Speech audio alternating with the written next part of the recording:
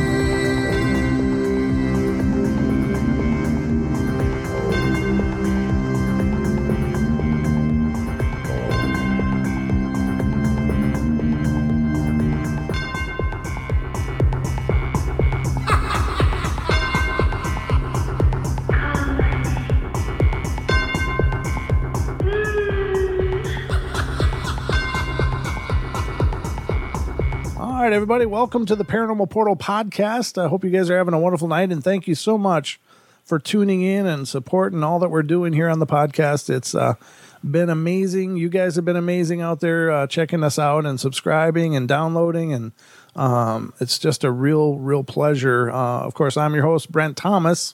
This is the Paranormal Portal Podcast, and once again, special thanks to Revolver Podcast for making all this possible.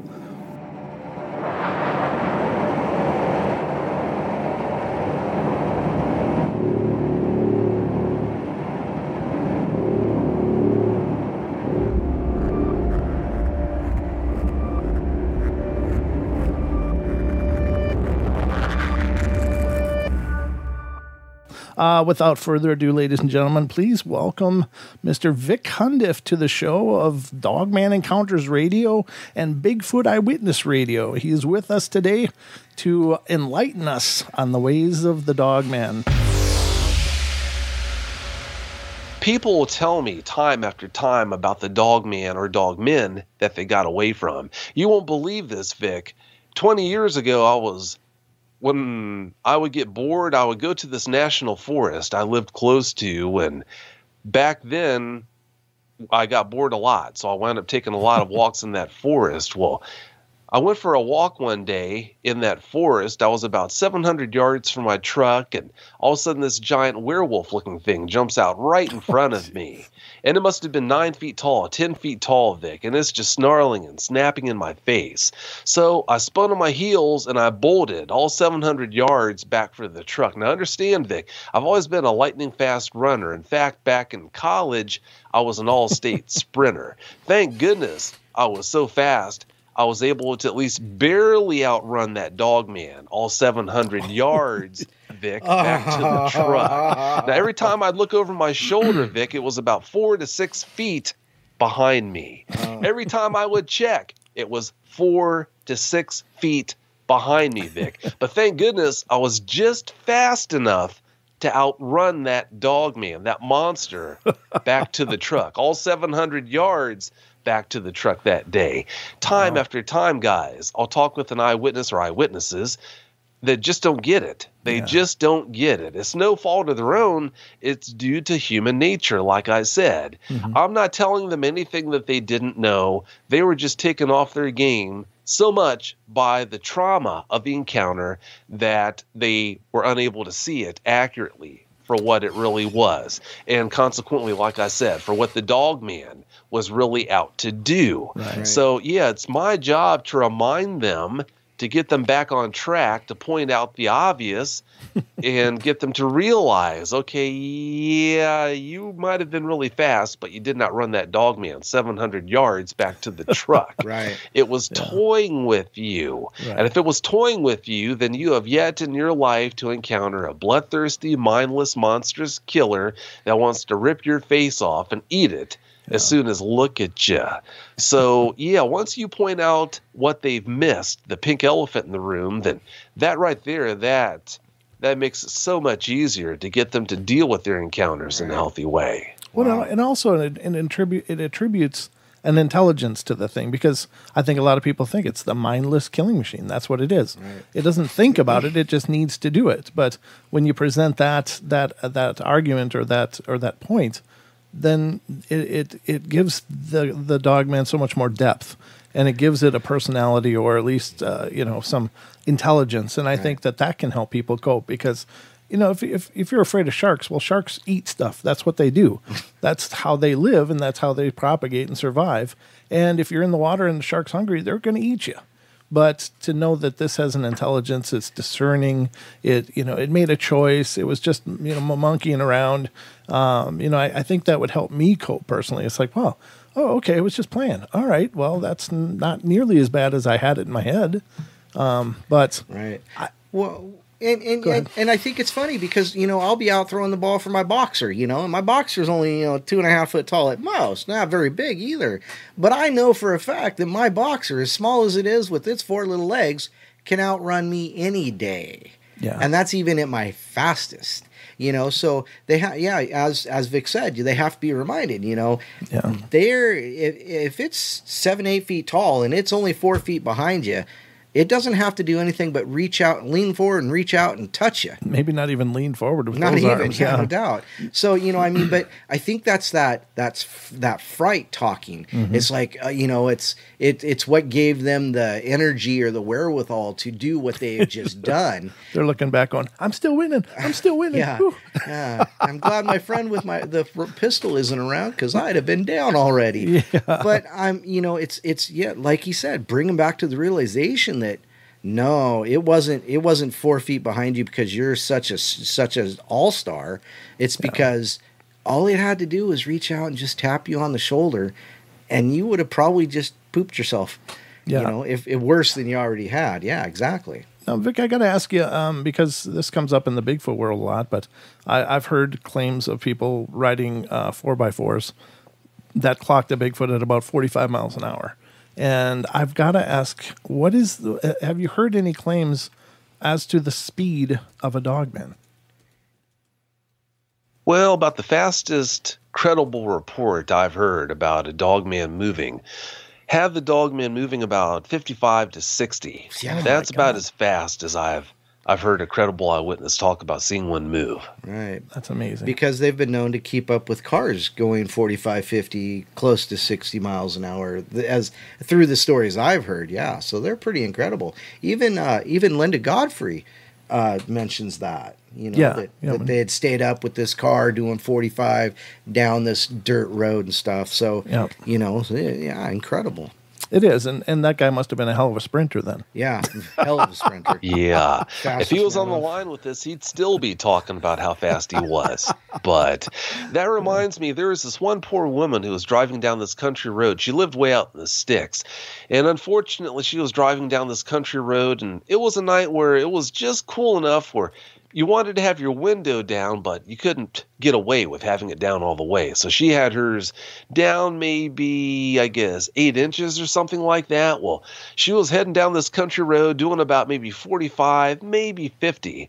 And she came around this wide sweeping gradual curve, if I remember correctly. And all of a sudden she saw this figure kind of run out onto the road, and it paralleled the car, and then it just came up against her window. Mm-hmm. I guess it was dark enough out where she was having a hard time making out what kind of figure it was, but as it came up against the car, she could tell that it was kind of like a hominid-style body. It might have been a canine-type Dogman on digitigrade-style legs. It was too dark for her to see that, I think. But nonetheless, she said it had kind of like a head like a German Shepherd in a way, but it was just acting totally apoplectic. It was just shaking its head and banging its head against her window and slobber. It was leaving slobber on her window and snarling and everything, clacking its hands, claws, I guess, on top of the car. And it was just acting like it was out of its mind. And she was just thanking her lucky stars that she had her window up far enough where it couldn't reach its head in to get her. And I might have butchered some details from that experience. I talked to so many eyewitnesses. It's just so hard to keep the details straight. But yeah, can you imagine what that would do to you if you live out in the country, you're used to making that drive every night, and in the wee hours, that happens to you. Wow. Yeah, that reset your whole expectation of that road, I'm betting. Well, and it doesn't really matter how far her window was rolled up, because I'm sure if that dog man wanted to get in that car, even if it could just get its fingers in there, it'll rip that glass right out. You know? Yeah. So once again, we have this ferocious display, but yet we don't have any of the actual damage or, obvious pointing to trying to get in. Right. So, interesting. Huh. Yeah, that is strange. It's kind of like Bear was on, and he talked about how he believes the Bigfoot count coup. And it sounds like that may be the Dogman's version of counting the coup. Wow. Yeah, that's incredible. But terrifying. I mean, God, because that's like just seeing that visage. I mean, I don't know. I don't know how you cope with that. But that brings up another question that was asked in the chat was, Vic, do you help the witnesses in dealing with their experiences and PTSD or any such things like that? Do I help the eyewitnesses deal with the PTSD they suffer from their encounters? Is that the question? Yeah. Do you help them get their lives back together? I guess it's probably the best way to frame that. Well, yeah, that's what I do. Right. A lot of people who know about Dogman encounters, they think I happen to be a host and that's what I do. But the truth of the matter is when someone contacts me wanting help with their encounter and they say that they actually want to come on the show, it's like, oh, really? That's the exception rather than the rule. No, by far and away, most of the eyewitnesses who contact me, they just want help putting their lives back together after having an encounter with the Dogman or Dogmen. So, yeah, that's what I do. That's my job. I don't moonlight doing this. I'm not an accountant, a mechanic, like I tell eyewitnesses. I'm not a mechanic. I'm not an accountant. I'm not a physician. No, I help Dogman eyewitnesses put their lives back together after unfortunately having an encounter with one. That's what I do. No, that's cool. And I think that that's important because, as you stated before, there wasn't really anywhere for them to go. But now, at least when they contact you, you're going to be there to help them put it all back together. It's not just hey, come on and tell me what happened. Okay, thanks, bye. You're walking through the process with them. And I think that's fantastic. We have similar resources here on the portal for people dealing with spiritual problems and dark hauntings and other things. And it's been amazing. It's been wonderful to be able to help people like that. And, it was never a matter of course for the show, but it definitely has become a part of a point of pride. Yeah, a point of pride because, at least, we're there for the people as much as we can be as well. So I really commend you on that because that's great. I don't know what it would be like to see this happen and to deal with this kind of thing, but I'm just really thrilled that you're also a resource to help them pick up the pieces because I'm sure the PTSD must be off the charts. Seeing something like that coming at you, that's the kind of thing you just don't, forget about. Oh, yeah, there's no denying that. Imagine talking with a man in his 60s who, on every other aspect of his life, he's got it together. I mean, he has a great life carved out for himself, but unfortunately, he had a very traumatic encounter with the Dogman. And when he's talking to you about it, that's another thing. Whenever you hear somebody come onto the show and talk about their encounter, no, that's not the first conversation we've had. We will have spoken before that interview ever took place. I don't even try to help put the pieces back together on the show interviews.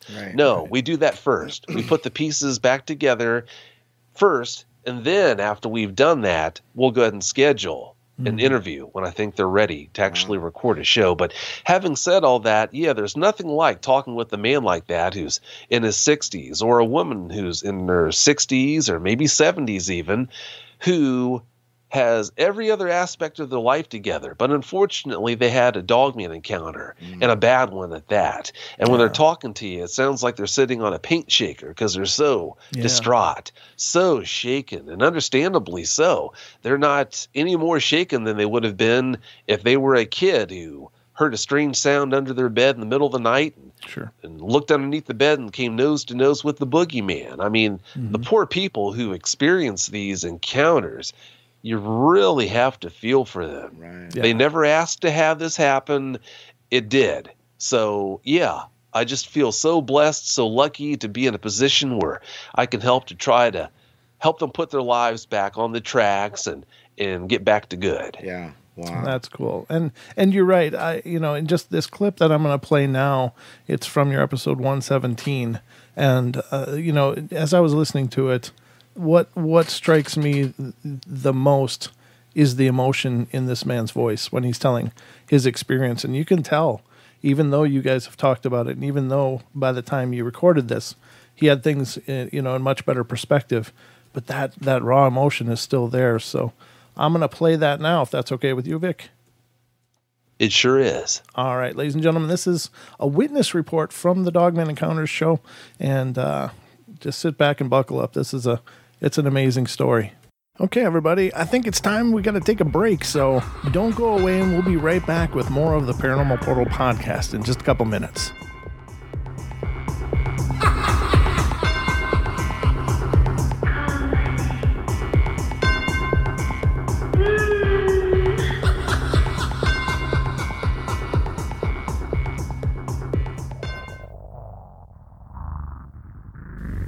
Hey guys, Brent Thomas here, the Paranormal Portal Podcast.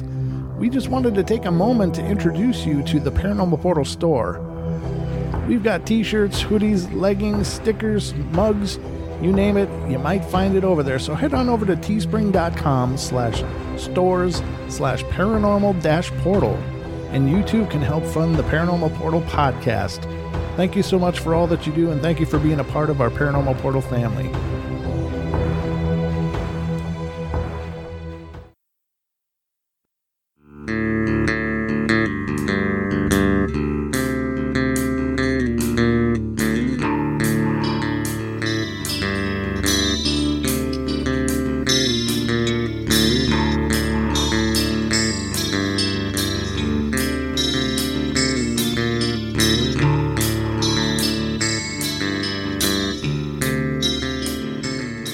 All right, everybody, and we're back at it here on the Paranormal Portal Podcast. Buckle up, we're going in.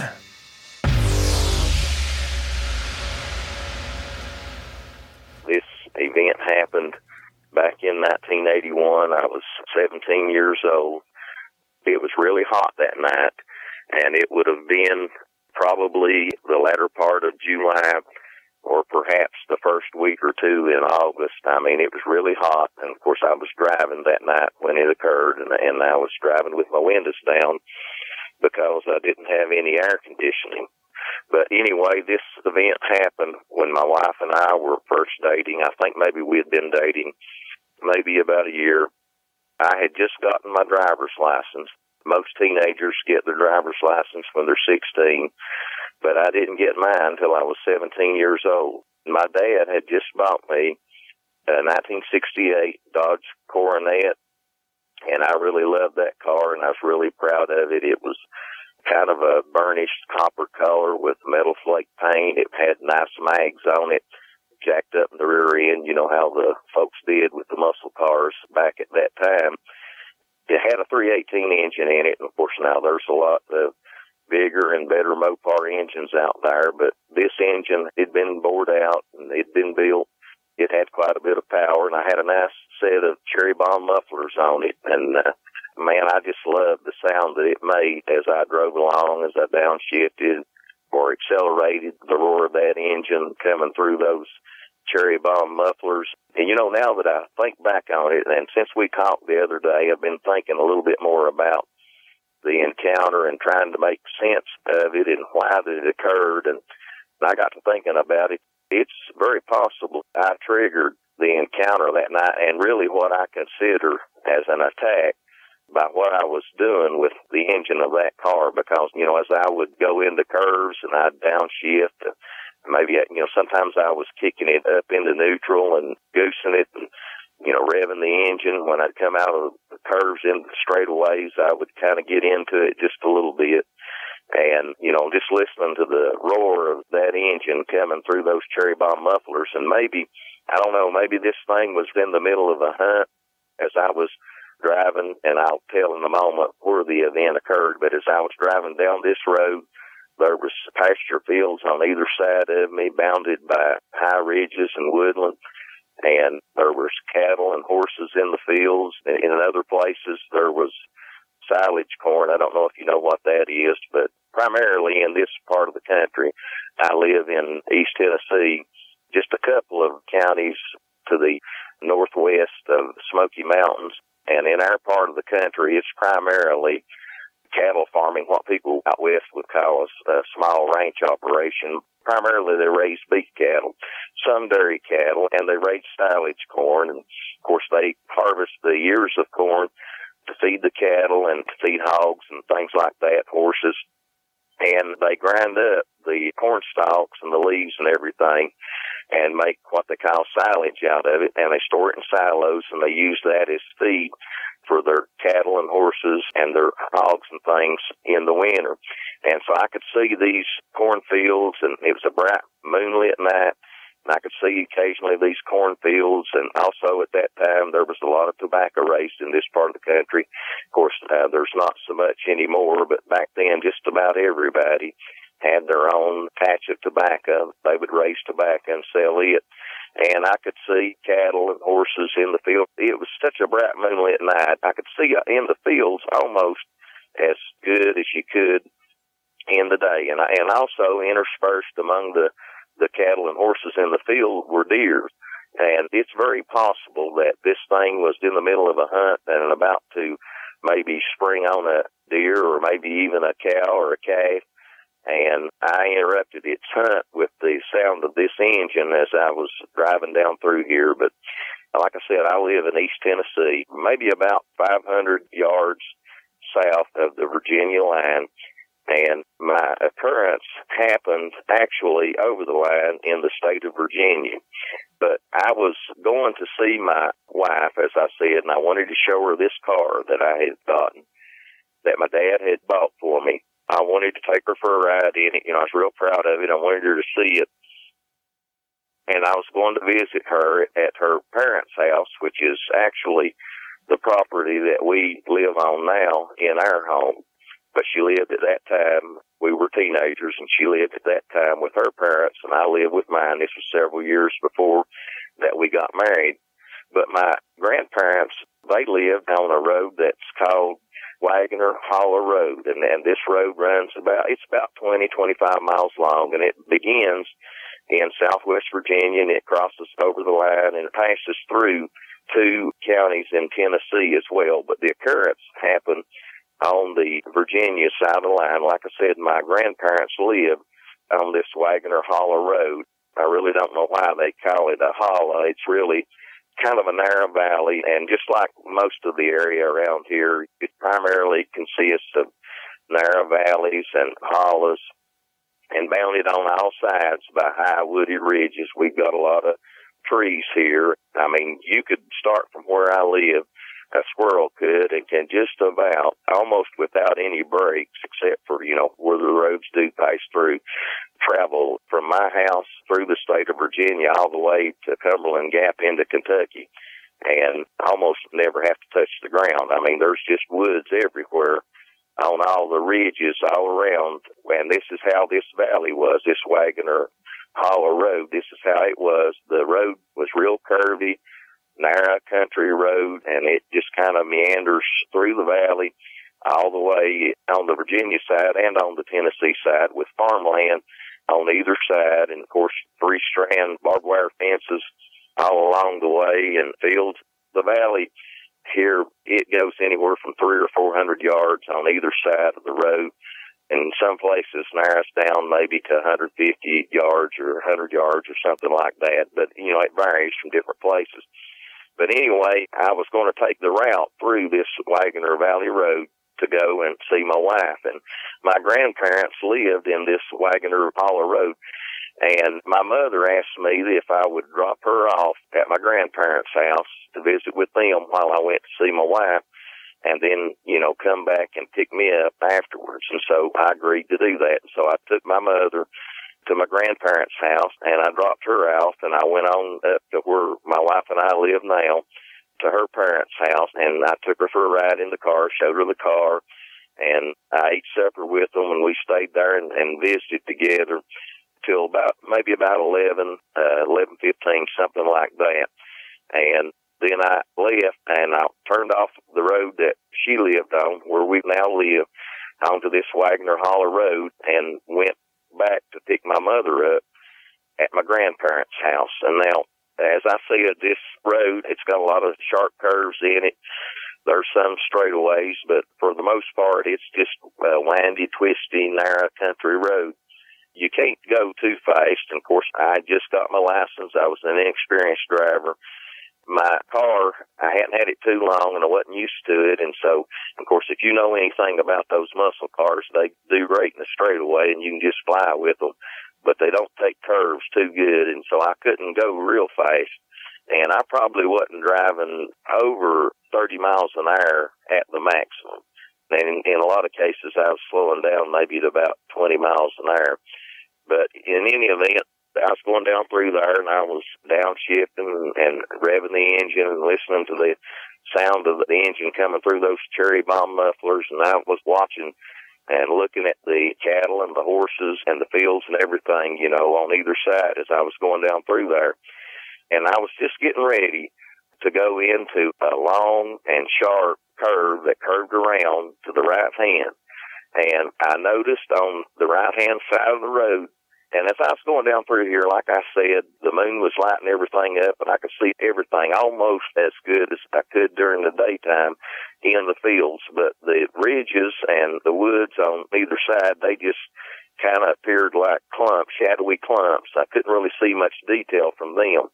And as I began to go into this long curve to the right, there was a shadow that kind of detached from maybe about 100, 150 yards off on my right, kind of detached from the shadows of the tree line and started moving at an angle away from the tree line, almost paralleling my vehicle, but coming at an angle. And I could tell by the way that the road was curving around to the right and the angle that this thing was moving, but it was going to intersect my vehicle. And I mean, this thing was moving on. Now, what I'm about to tell you about, Vic, this all happened, and it couldn't be more than just a few seconds, maybe 20, 30 seconds, something like that, certainly less than a minute, and couldn't have been any longer than that. But it just seemed like time just slowed down to a crawl, and it just seemed like everything was moving in slow motion. I don't know what it was about it, but there was something about this figure that just unnerved me, and it just made me uneasy. This, whatever it was, this thing just didn't look, I couldn't really tell what it was about it, but there was something about it that just looked unnatural to me. Of course, I found out later on why that was as it got closer to me, and I could tell what it was. And this thing was actually taking a longer path of travel than I was the way that it was running. But I could tell, I mean, this thing was going to come in direct contact with me somewhere around this curve. And, I mean, it was moving fast. I mean, super fast. I couldn't really tell what it was, but, I mean, it was one of the fastest moving things that I'd ever seen.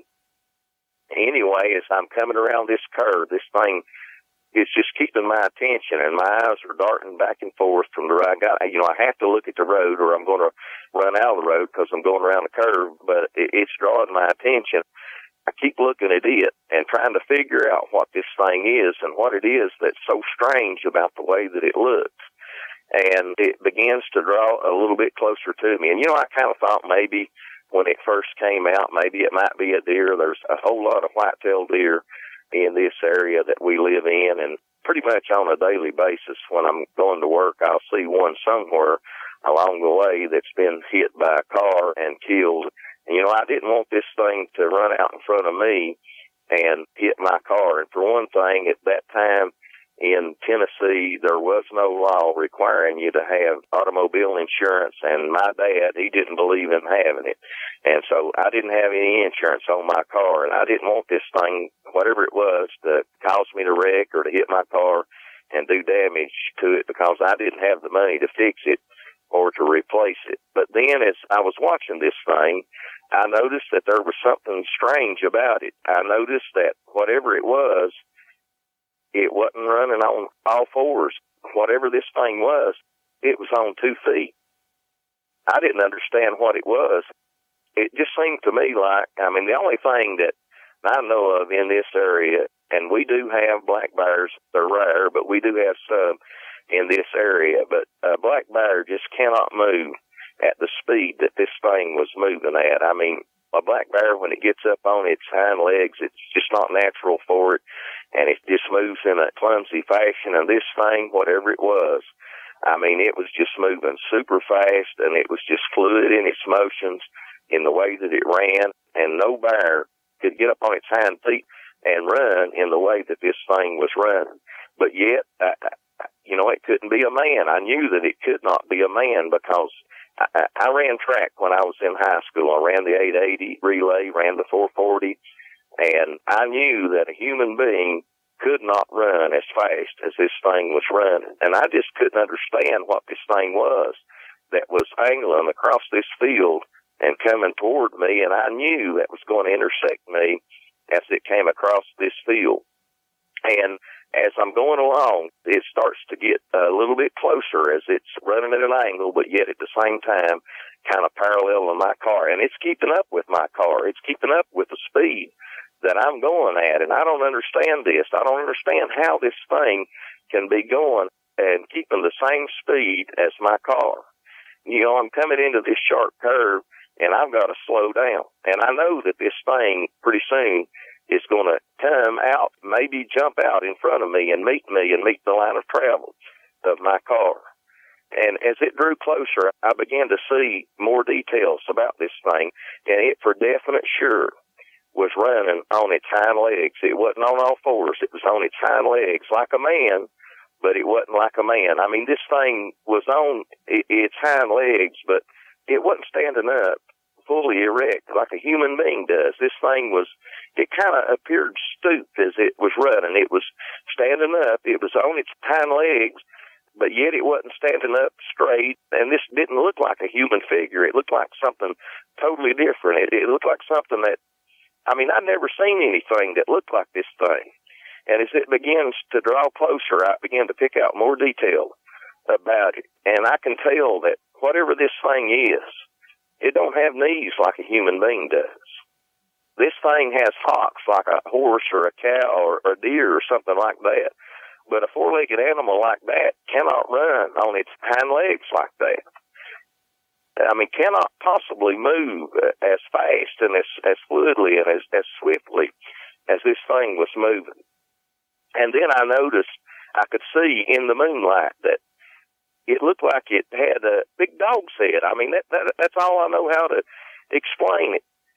It had a long snout on it like a wolf or maybe like a German shepherd. And it looked like it had long, tall ears that were standing straight up on the top of its head. And I could see that it had a long, bushy tail. And the only thing I know that I can think of that it reminded me of was a coyote's tail. But at that time, I don't think we've got them here now. They came in here now, but I don't think we even had coyotes in this part of the country at that time. I'd never heard about it anyway. And there's no way that a coyote would be that big, and there's no way that it could run on its hind legs like this thing was running. And that tail, it stringed out behind it, that long bushy tail, and it was kind of bouncing up and down a little bit as it was running. And I noticed that this thing had arms, and that the arms, they were kind of pumping like a human being's, but, when a human runs, a human being pumps his arms almost as fast as his legs are moving, and this thing was kind of pumping them, but they weren't moving as fast as his legs were moving. And another thing that I noticed the majority of the time when a human being runs, a human kind of clenches their fist when they run, and this thing wasn't doing that. It was almost holding its hands, and that's what they looked like. It didn't look like paws to me. I can only describe them as hands. It more or less looked like they were hanging almost limp as it ran, and I could see the fingers hanging down as this thing ran. And as it began to draw closer, I could see that it had hair or fur all over its body. I could see that, and I could tell that. I couldn't really tell for sure, but it looked to me like it was black. But later on, I realized that that's what color it was, but I really couldn't tell the color yet at this point. And so this thing begins to draw closer. And as I said, it was a really hot night, and I was driving along in my car, and I had my windows rolled down because I didn't have any air conditioning on it. And, you know, this thing keeps drawing closer and closer to me. And I just, you know, my unease just grows more and more, and I'm starting to get scared. I don't understand it. I don't know what this thing is. I just can't make out what this thing is. It don't look like anything that I've ever seen before. And it begins to draw closer. It gets close to the barbed wire fence on my right-hand side. And I think, well, maybe it's going to slow down, or maybe it'll veer off where it won't run into that barbed wire and it'll turn aside out of my way. But it didn't do that. Instead of doing that, this thing sped up. And instead of turning aside, it jumped right over the fence. And it landed on my side of the fence, in between the ditch line and the fence, and then it took another bound. And the next thing I know, this thing is out in the road. I mean, it's right next to my vehicle, and it scared me so bad that I jerked the wheel and I ran over into the left lane, and I was driving in the left-hand lane. And if there'd been a car coming, I mean, you know, it would have hit me head on, but it scared me so bad when this thing jumped across the fence, and I thought it was going to jump right into my vehicle, that I you know, just not thinking, instinctually, I just jerked the wheel to the left and went over as far as I dared into the left-hand lane. And this thing, it started running right along beside of me. And I want to tell you, Vic, like I said, I had the windows rolled down, but I had cherry bomb mufflers on that car, and if you know what they're like, they're loud. But yet, at the same time, I could hear the nails of this thing, the toenails, click, click, click, click, clacking on the road as it ran along beside me. And I could see it good now. And, you know, I really didn't want to look at its face. I really didn't want to see its face. But I couldn't help it. It's just like I couldn't help myself. I had to. And, I mean, this thing was tall. It had to be at least 7 feet tall. It towered over the top of my car. And it was running along beside me. It couldn't have been more than 5 or 6 feet off the passenger side of my car. Just, I mean, right even with my passenger side window. I could see it just as clear as day as it ran along beside of me. And I really didn't want to see its face, but I felt like I just couldn't help it. I had to. And so, and it was so tall, I had to kind of lean over, almost lay over on the right side, kind of in the seat, and prop myself up with my hand on the right side while I hung on to the wheel and drove with the left to get a look at it and to see its face. And I wish that I hadn't, but I did.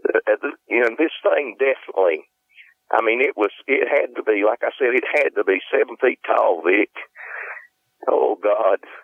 This thing, it looked like a gigantic wolf or maybe something like a German Shepherd or something like that, but its ears were different. They were slim and they were high and pointed, like I said, on top, and had kind of like tusks sticking out. And, you know, I've heard a lot of people describe these things, and I've heard them say that, you know, they couldn't tell what they were.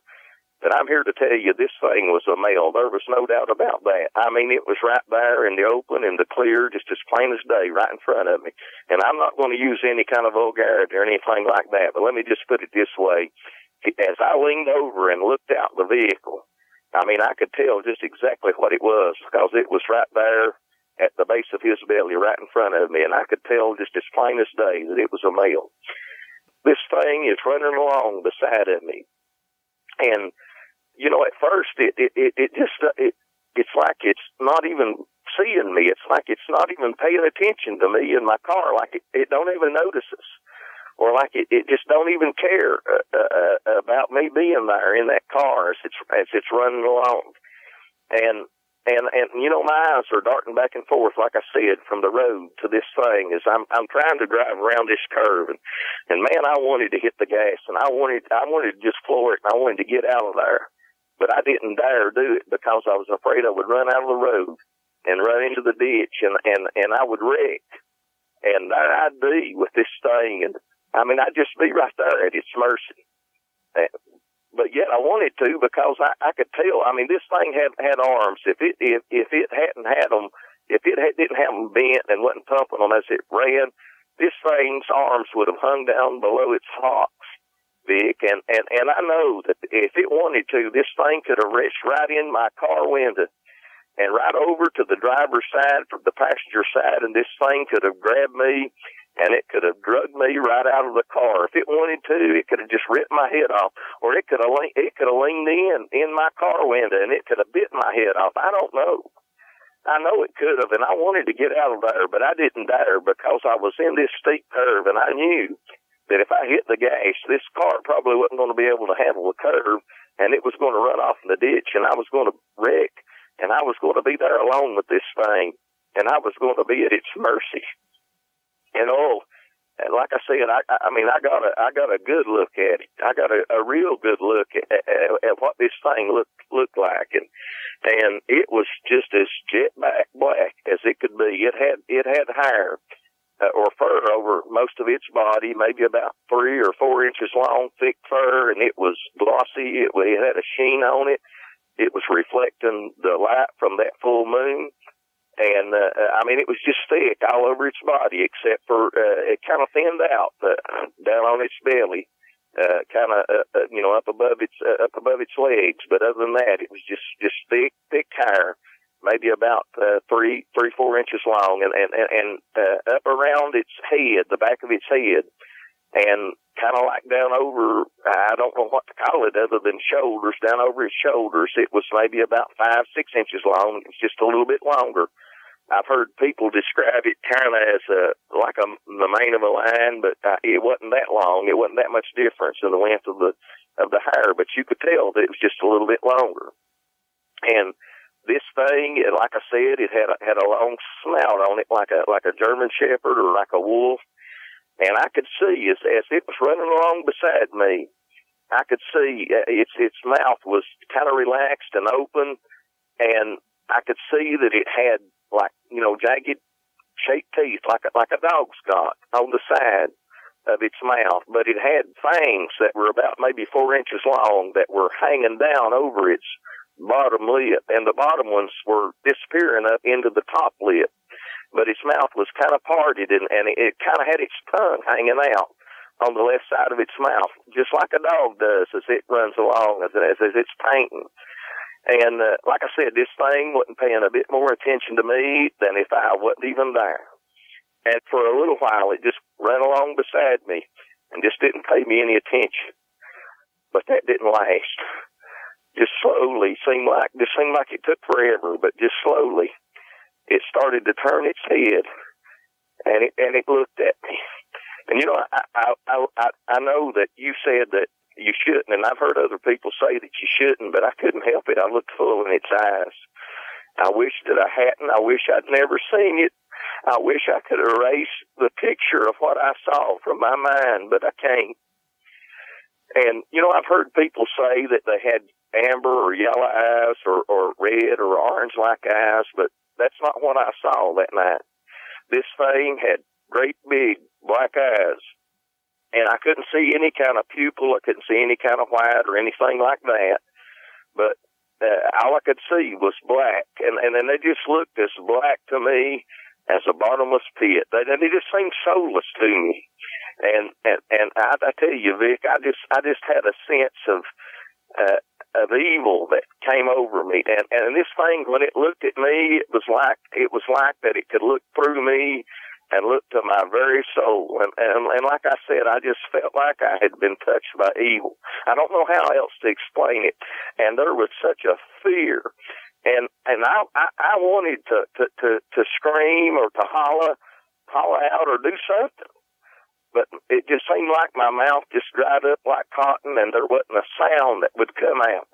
And I wanted to get out of there. I wanted to get away from this thing, but I couldn't because I was afraid I was going to wreck. And then it came closer to my vehicle, Vic, and it leaned down. It leaned in, and mind you, this thing is running beside my car the whole time.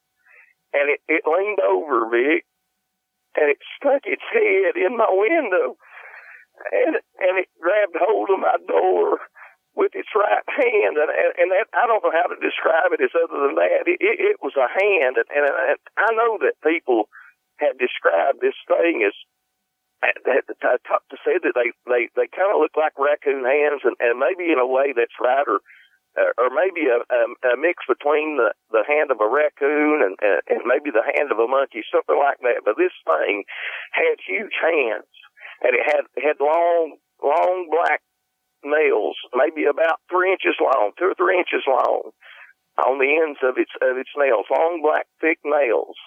And this thing put its right hand on my door, and I could hear it. It put its left hand on my doorknob, and it was jerking at my door, and it was jiggling my door handle. But thank goodness, when I had been at my wife's house, then my girlfriend, and I'd been at her parents' house, I'd locked the car. And when I came back out, I didn't unlock that door because nobody was going to be riding with me at that point before I went back to get my mother. And so it wasn't able to get my door open. But this thing was leaning in my window, and it was looking right at me. And it seemed like that it curled its lips back, and I know it smiled at me, but I don't really remember hearing it. All I could hear was the sound of my engine and the sound of its toenails as it ran along beside my vehicle, going clack, clack, clack, clack, clack on the pavement.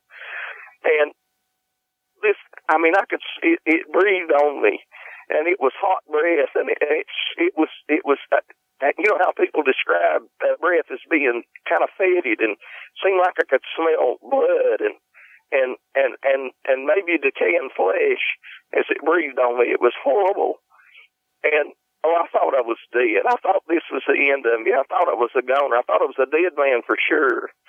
At just about that time, the curve ended, and I came into a straightaway, and I just hit the gas and pushed it to the floor, and I took out of there. I took my eyes off of it, and I looked ahead, and out of the corner of my eye, I saw its nails. I saw it lose grip on my car door, and I saw its nails rake across the top of my door, and its head disappeared from my window. And I don't know, I had to be going 70 or 80 miles an hour. I don't know for a time there. I just had to peel out there and get away from this thing. And as I drove away from it, as I pulled away from it, I looked in my rearview mirror, and I could see it getting smaller and smaller as it began to slow down. And the last thing I remember, the last thing that I saw, this thing veered off to the right again and jumped over the fence and disappeared into that field. And I'm telling you, Vic, I've never been so scared in all of my life. It was just absolutely horrifying. And I went on and drove on, and this happened maybe about 2 miles from my house where I live now, and maybe it couldn't have been over a mile and a half from my grandparents' house. And I went on there, and I picked my mom up, but I never told her a thing about what happened. And I never told my wife, who was my girlfriend at the time. Like I said, I never told her, and I've never told her in the 35 years since this has happened. I never told any of my friends. I didn't tell my dad. I've never told any of my children. I've never told anybody until I filed a report with you the other day. And you called me. I've never talked to anybody about this and told them about what happened. I tell you, it was the most horrifying experience of my life. And my dad, he asked me the next day where the scratches came from on my vehicle. And I told him that I run out of the road and I run into a thorn bush, and that's where the scratches came from. And I tell you, Vic, I love that car. I mean, I loved it, but I could not keep that car thinking about what happened and what I went through that night. I just couldn't keep it. I had to get rid of it. And I traded that car for a 74 Nova, and I got rid of it. And you know, as time went on, I mean, I couldn't sleep. I didn't sleep for nights after this. If I would drift off to sleep, I'd wake up having nightmares, seeing this thing happen over and over again, and I couldn't keep it out of my mind when I'd lay in my bed, and I'd think about it, and just go over and over and over what happened in my mind. And you know, that night, I didn't know what I'd seen. I really didn't understand what it was. You know, I'd read about and heard about werewolves and things like that, but I really didn't connect this thing with that. And you asked me, you mentioned, maybe in the pre-interview, you mentioned about horror movies. And I can tell you right now, I don't watch horror movies. I hear people talk about saying it looked like this werewolf in this movie or that movie, but I've never seen them. The only werewolf movies that I ever saw were the old Lon Chaney movies when I was a kid. That's the only ones I've ever watched. Anything that come out after 1981, I can tell you right now, I've not seen it because I won't watch them. My wife, when my kids were little, my sisters would come up and they loved horror movies, and my wife loves horror movies, and so did my children. And my wife, you know, they'd go, and back then we had VCRs and we rented movies, and they'd go out and they'd rent horror movies, and I'd go to bed or I'd go off in another room. I could not watch them, and I can't watch them to this day. I told you this caused just extreme bad behavior in me. I mean, I engaged in things. I'm not going into details what they were. I hate that I did them, but I did things that I know now was trying to deal with this. But, you know, I put it out of my mind, and I suppressed it for all those years. But yet there was something that bothered me. And, you know, my house is only about 40 or 50 yards from the woods. I've got woods in behind my house. I've got woods on the right side of my house. I've got woods on the left side of my house. And I've always had an anxiety about living so close to the woods. And I know now that that's why that is. And when I go out in my backyard, I just can't stay out there because I feel like that there's something out there, that there's something lurking in the woods that's looking at me and that's watching me. And I just can't stand it, and I have to go back in the house. And, you know, I used to want to hunt, but in 35 years after this thing has happened to me, since I saw this thing that I now know, I couldn't explain it then. I thought maybe it might be a demon. I thought maybe I was having a waking nightmare, or maybe it was just my imagination. I just didn't have any explanation for it. And I now know that thing was a DOGMAN. I didn't know about them then, and I didn't understand, but now I know that's what that thing was. And I tell you, Vic, like I said, I used to want to hunt, but I can't do it. In the past 35 years, I have not hunted one time. I own guns. I love guns, but the only thing that I do is target shoot with them.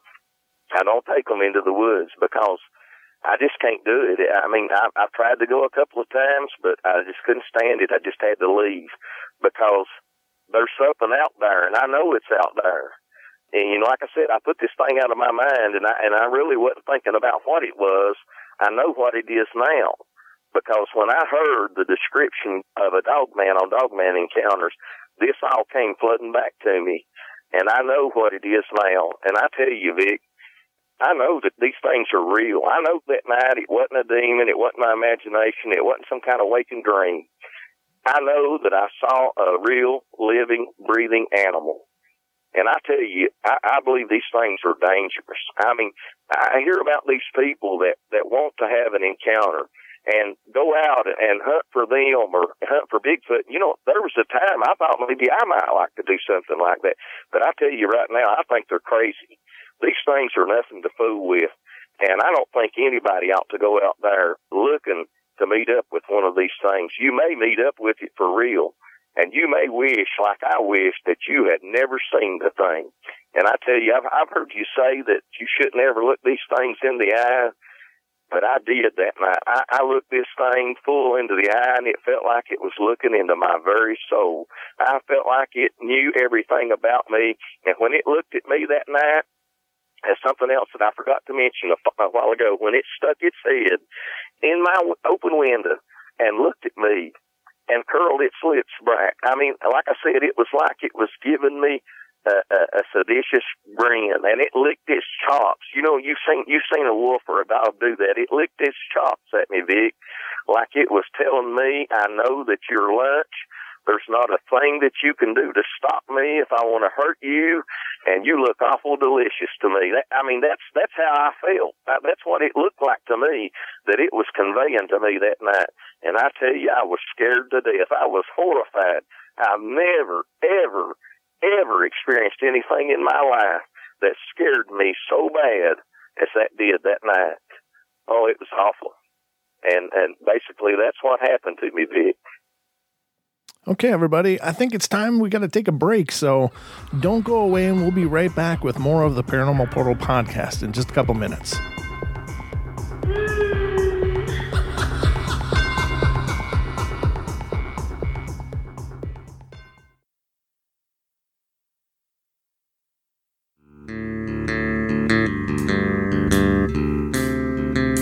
All right, everybody, and we're back at it here on the Paranormal Portal podcast.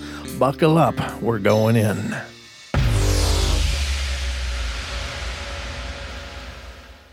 Wow. Wow. Ladies and gentlemen, I know I hadn't heard that episode before tonight. And just hearing how his voice trembled, how he was still dealing with the emotion of that event that happened so long ago, but it's so incredibly imprinted on his very being. Oh man, Vic, that's a powerful testimonial. Yeah, it's pretty intense, no doubt. Wow. I mean, thank God for what you do. Thank God that you could help him to work past that. But the interesting thing is that it sounds like he had put it so far, buried it so far in his own psyche, he didn't even realize the impact that it was having in every part of his life after that. And I suppose him getting in touch with you, him sharing this story will be very cathartic for him and has been very cathartic, but you could hear it in how he was telling it. It's like, now I know why. Yeah. Now I know why. It was like he was probably doing battle with himself for all these years, carrying around this trauma that there was nowhere to put it. He was. Yeah, that's pretty typical for eyewitnesses. Some eyewitnesses, they think that you can bury it, and that's the effective way of dealing with it. But I think in most cases, if they do bury it like that, to try and hide it from themselves, which you can't do that. But if you do decide to suppress it like that, it's going to come to the surface, whether you want it to come to the surface or not, at some point down the road. So, yeah, it's definitely better to come to terms with it, meet it head on. The problem is, with most of these people, until they find out about me and what I do, they don't have the means to do that. So all they can do is to try and suppress it, and that's the best way they know to deal with it.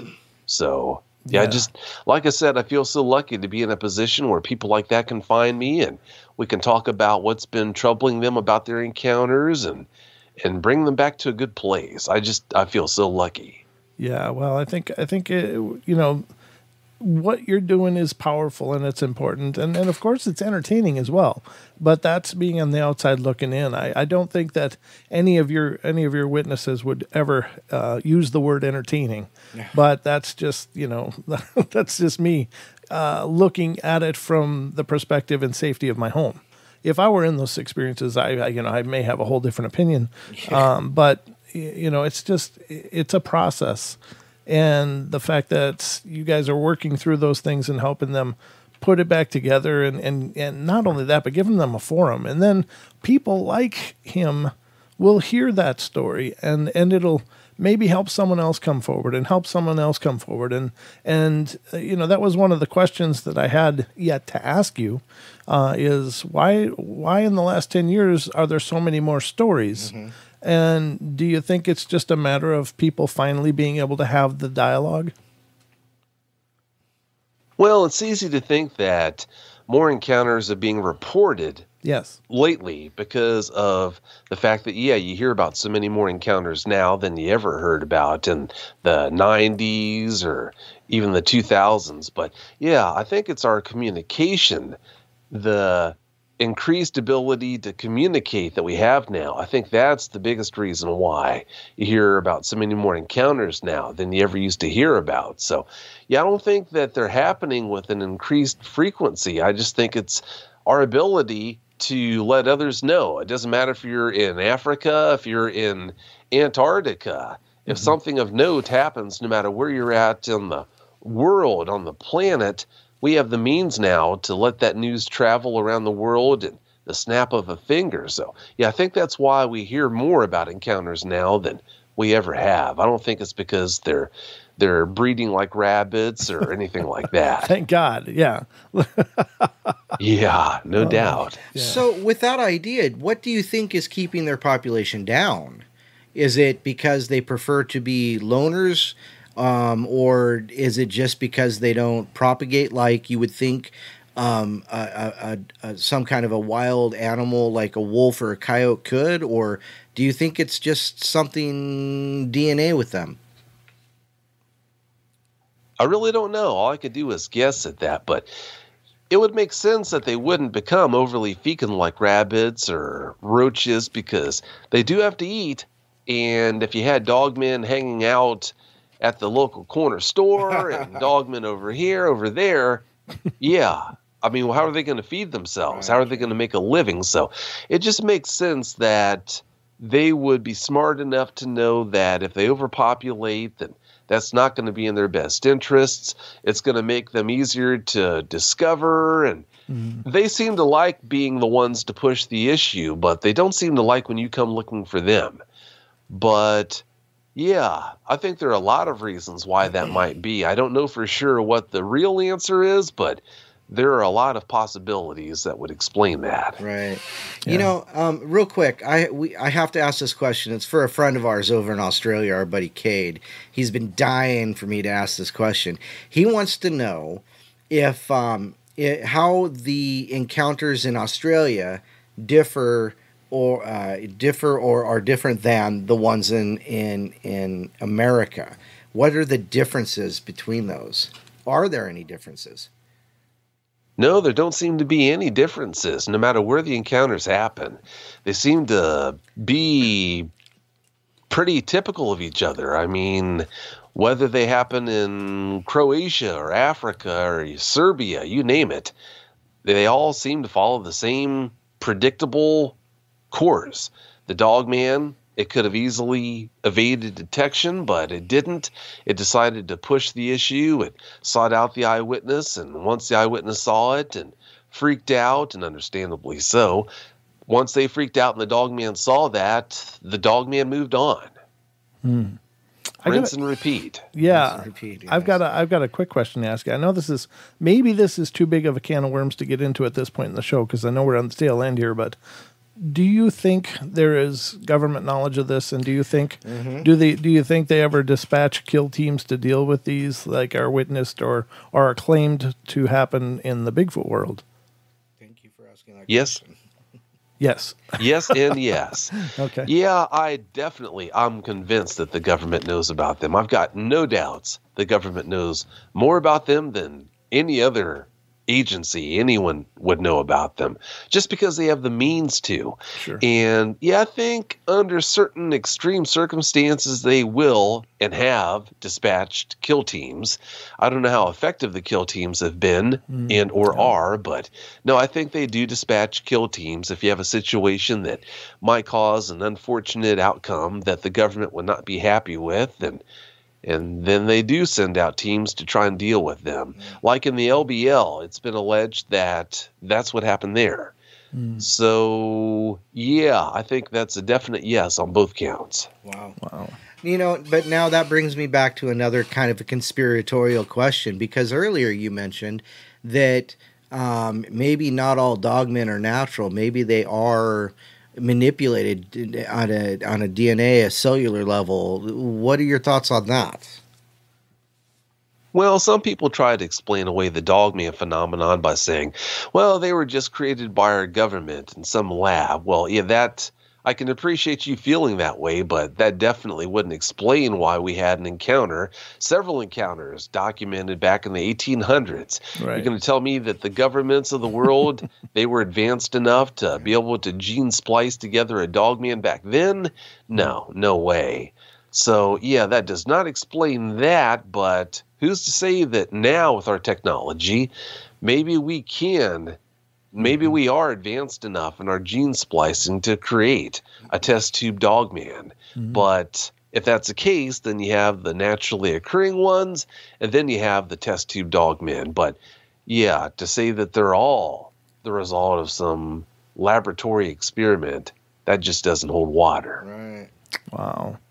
Well, I know we've kept you a long time. I got to thank you so much for coming on the show. Awesome. It's been an epic journey through the portal with you. And thank you so much for making this happen and coming on tonight. You're welcome. Thanks for having me. No, I want you to take a couple minutes and let people know how to stay in touch with you, Vic, and to follow your work. Well, if you'd like to tune in to Dogman Encounters, the best way to do that would be to go to the website DOGMANEncounters.com. And once you're there in the site, if you wanted to find out the 2 different ways to listen, if you visit the podcast page, you'll find all the links you'd need right there, any instructions, all that is right there on the podcast page.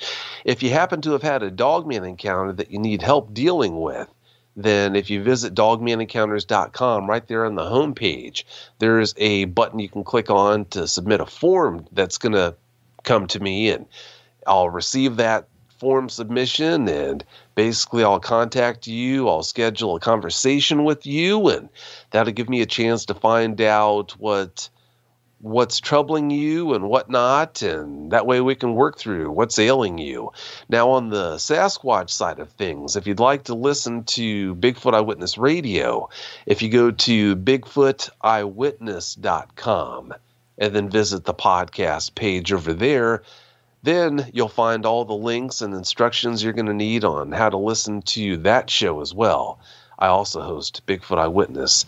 But yeah, having said that, that's really all there is to. Wow. If you have a Dogman encounter you need help with, that's how to contact me. If you want to listen to either one of the 2 shows I host, Dogman Encounters or Bigfoot Eyewitness Radio, then that's how you would do that. Wow. But having said that, yeah, guys, thanks again so much for having me on. It's been a great time. It's been riveting. Yeah, it's been our pleasure, brother. Riveting. Thank you so much, and hopefully you'll come back on again, and we can do more investigating of this incredible phenomena. That was incredible. Just say the word. All right, brother. Well, thank you again. And ladies and gentlemen, thank all of you for tuning in. I know we've got to have some new faces. There's a lot of people watching the live stream. Thank you guys so much. If you like what you saw, please get subscribed and hit the bell so you can know when we're coming on live again. We really appreciate all of you being here and taking part in this journey. And, we got a lot more shows to come. So right. hopefully you'll stick around. And yep. Don, anything in closing? Our Teespring, we have that special promo for Halloween. Spooky 20 will get you 20% off your order. I want to say thank you, Vic. It's been a riveting 2 hours, and it's gone so quickly as well. It was awesome to speak with you. Thank you very much. And you're welcome. It's been a great time talking with you.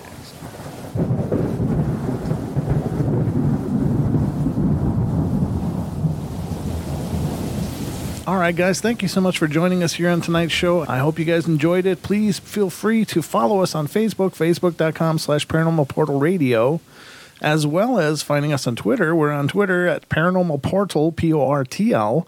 And we'd love to have you stop by our YouTube page and subscribe and check out our shows there. We got hundreds of shows in our vault of journeys into the paranormal portal. So I hope you'll check it out, guys. We're over there at youtube.com/paranormal portal. So hope to see you guys soon. We'll be back, of course, for more podcasts in the coming days. So stay tuned. But we love you all. Be good, be kind, be nice. Take care of each other. Help each other out.